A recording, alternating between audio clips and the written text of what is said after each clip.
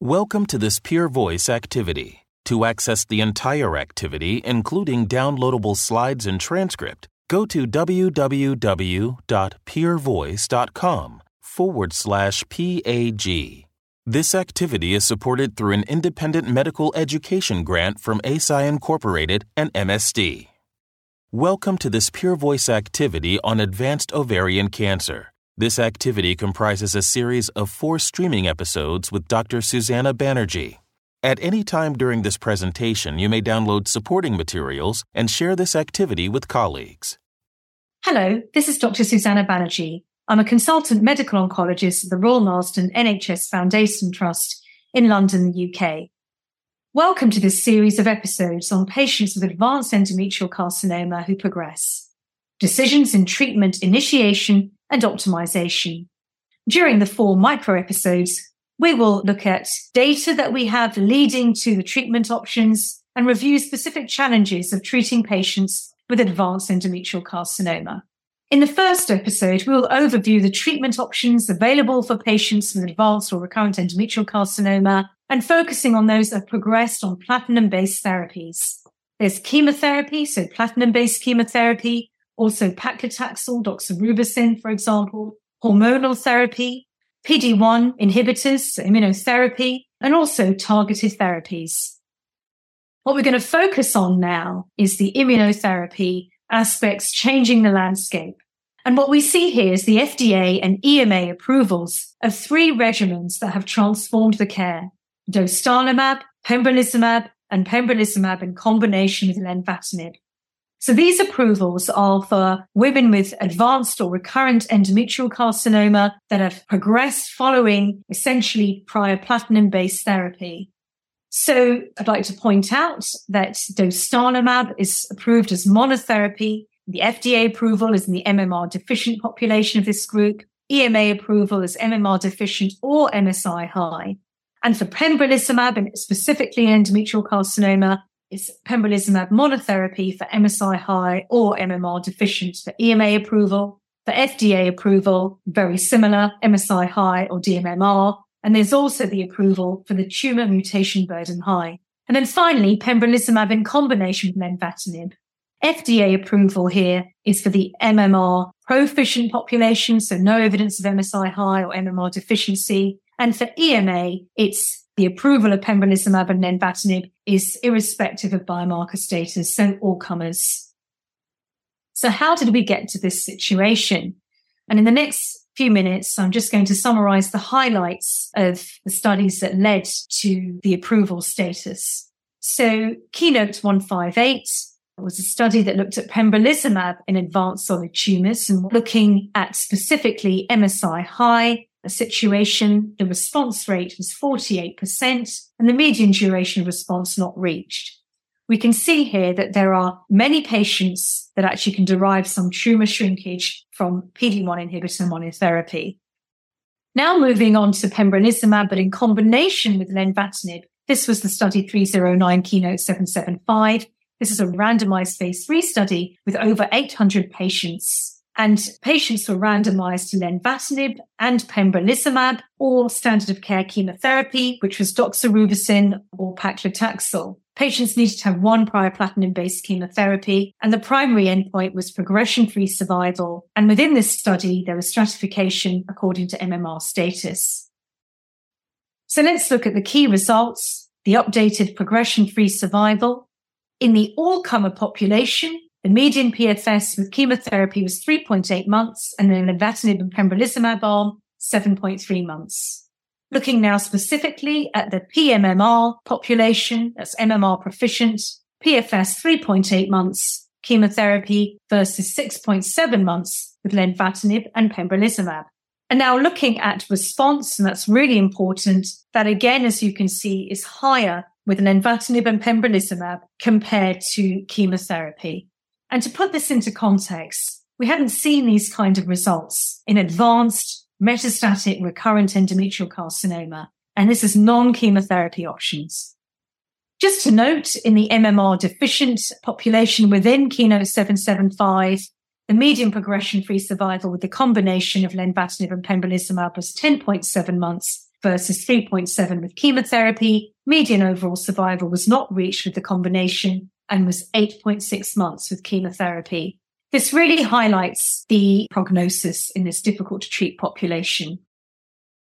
Moving on now to the Garnet study of dostarlimab, we see here the results of a phase 1 study in multiple cohorts. And what I'm going to focus on now is the MMR deficient cohort, which led to the approval of dostarlimab.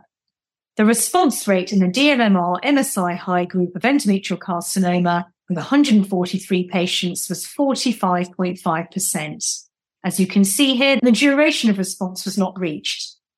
And then when we look at the progression-free survival in the MMR deficient group, this was 6 months. And the median overall survival in the dMMR population was not reached. So altogether, these are really encouraging results. We have monotherapy with pembrolizumab, monotherapy with dostarlimab, and then the combination with lenvatinib and pembrolizumab. The combination with lenvatinib and pembrolizumab has shown efficacy, in particular, the MMR proficient group. The molecular status now is very important in everyday clinical practice treating women with advanced endometrial carcinoma. So it's key that we check the MMR deficiency status. In one study, around 30% of endometrial cancer had evidence of MSI high status, for example. What we also now know is that tumor mutational burden may identify more women beyond those with MSI high status or MMR deficiency. And so tumor mutational burden may also be an important biomarker going forward. Keynote 158 looked at the association of response with tumor mutation burden. And what we're highlighting is the endometrial cancer cohort here, where you can see that the response rates were higher in women that had high tumor mutation burden. So this is now translated into guidelines for advanced endometrial carcinoma. Here we see the ESMO guidelines integrating molecular classification. And what I'm going to point out to you is the dMMR group of endometrial carcinoma, but also there is the NSMP, the P53 mutated group, and the POLE mutated groups. We're in an era of new therapies who have entered our clinics. Immunotherapy has changed the landscape for treating women with advanced recurrent endometrial carcinoma. I very much welcome you to follow me to the next episode where we'll talk about individual cases. Hello, this is Dr. Susanna Banerjee again. In this second episode, we'll focus on a patient with evidence of MMR proficiency, so microsatellite stable disease, pMMR. This is a 69-year-old lady, BMI 28. In terms of past medical history, was known to have hypertension and was being treated with an ACE inhibitor. This lady was diagnosed with stage 1A, but serous carcinoma. Now, looking at the immunohistochemical staining, the profile was consistent with having MMR intact. So pMMR classification. Patient was initially treated with surgery, and this was followed, in view of the risk, with platinum-based chemotherapy and radiation.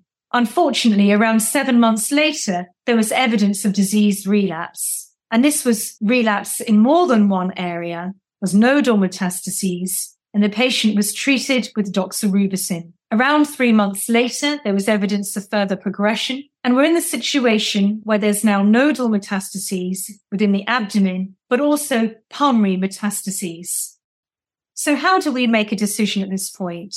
This patient has had platinum-based chemotherapy and also doxorubicin and has widespread disease. So it's important to take multiple factors into consideration. We need to consider what access we have to drugs. We need to discuss this within a multidisciplinary setting and make decisions with patients and counseling them appropriately. Patient education is key here when we're talking about managing new drugs in the clinic and also toxicities. In this situation, and all situations when we're treating patients for a new line of therapy, it's important to look at the guidelines we have within our organizations, within our countries, and also international guidelines.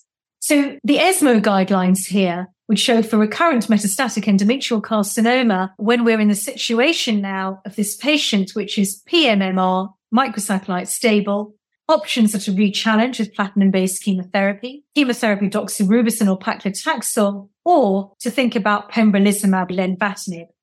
So the patient I've described here, she's already had platinum-based chemotherapy. She's already had doxorubicin. I know that she's MMR proficient, and I'd like to try pembrolizumab lenvatinib.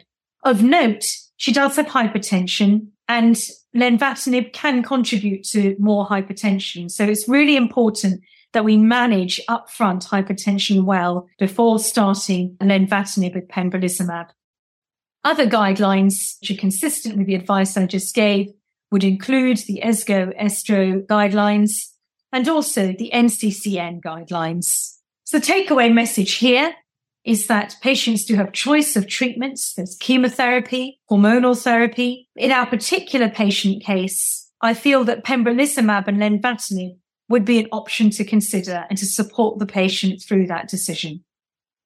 I'd very much welcome you to follow me to the next episode. So this patient was diagnosed with stage 1 high-grade endometrioid adenocarcinoma.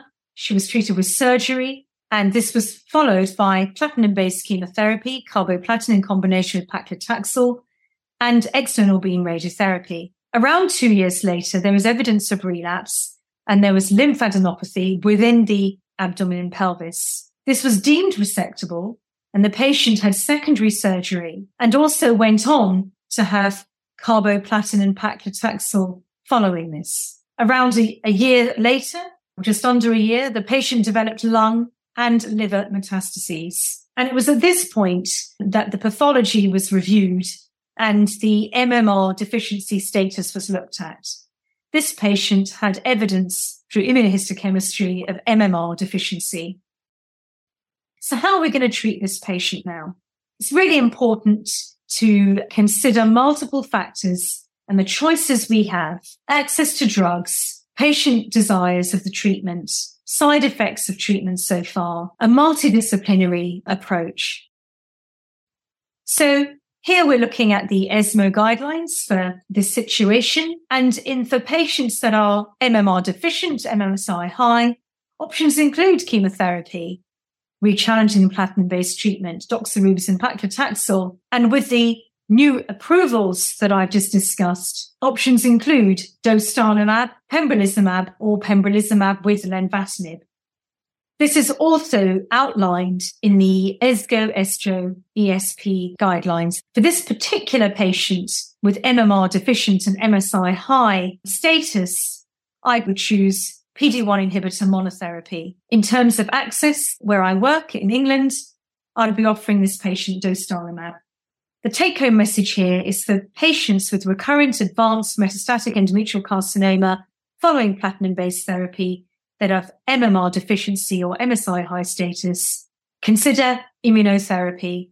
So PD-1 inhibitors alone, dostarlimab or pembrolizumab, and in relevant countries where there's approval for combination, that can be considered.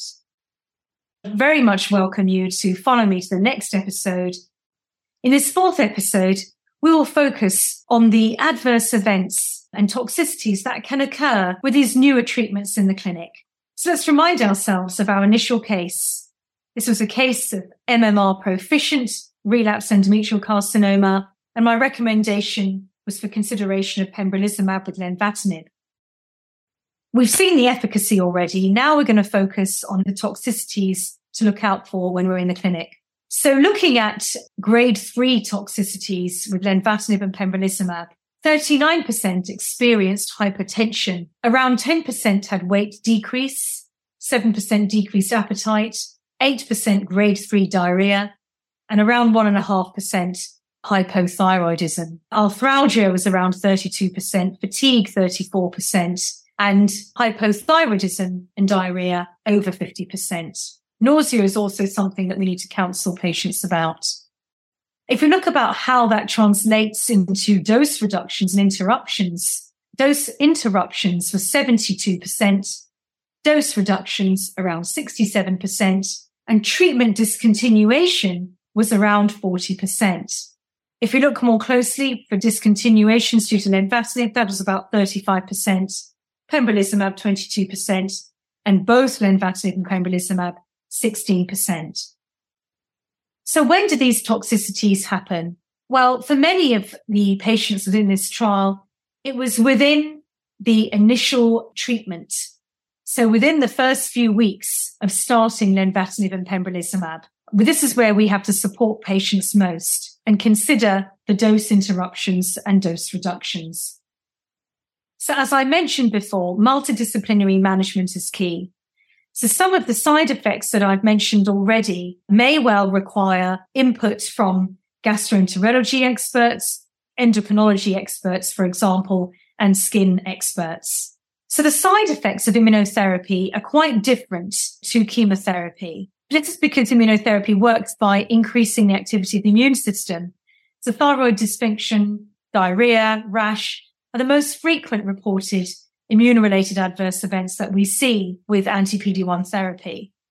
And most of these can be managed with immunomodulatory agents, most commonly corticosteroids, and the endocrine-related adverse events can require supportive care with the hormone replacement therapy, for example, replacement of thyroid hormone. Now, hypertension can be managed with antihypertensive agents. We need to monitor for this and institute agents and see how this can be controlled. Hypothyroidism, it's important to check for thyroid function whilst on treatment and treat with replacement of thyroid hormone. For diarrhea, it's important to exclude colitis. It's important to exclude infection. Loperamide can be used, and also considering dose interruptions and dose reductions.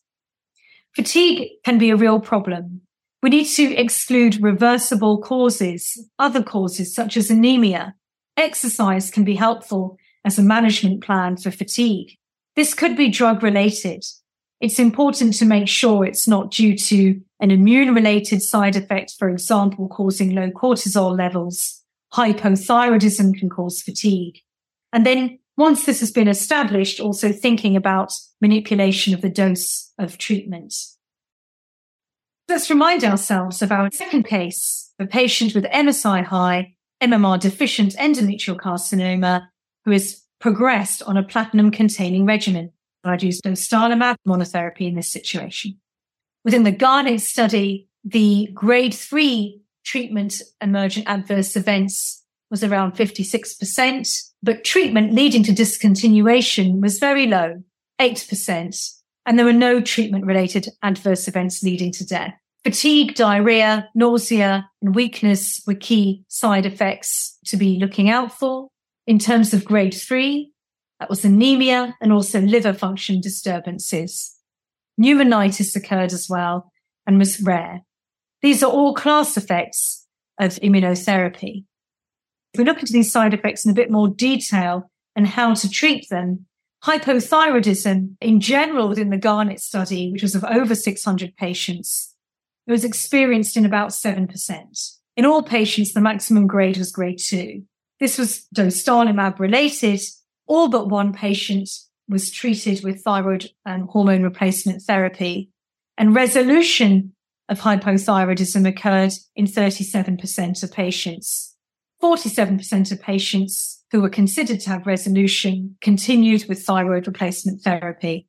Now, as for the liver function disturbances, ALT increase was around 4%, AST 4%. For most patients, these were grade 2 events, but half the patients had grade 3 events for ALT increase, and around 41% had grade 3 AST increase. So how was this managed? This was managed for some patients with steroids, and most had resolution. So with ALT increase, resolution occurred in 84% of patients, and with similar frequency, whether they were on steroids or not. And for the AST increase, resolution occurred in 50% of patients, and the higher frequency was in those treated with steroids, so 75% with steroids. Finally, pneumonitis, very rare, 2.3%. For most patients, this was treated with steroids. One patient required infliximab, and resolution occurred in almost 80% of patients, and primarily in those that were treated with steroids. So to conclude, with toxicities, we need to preempt these. We need to check for these in the clinics. We need to counsel our patients well.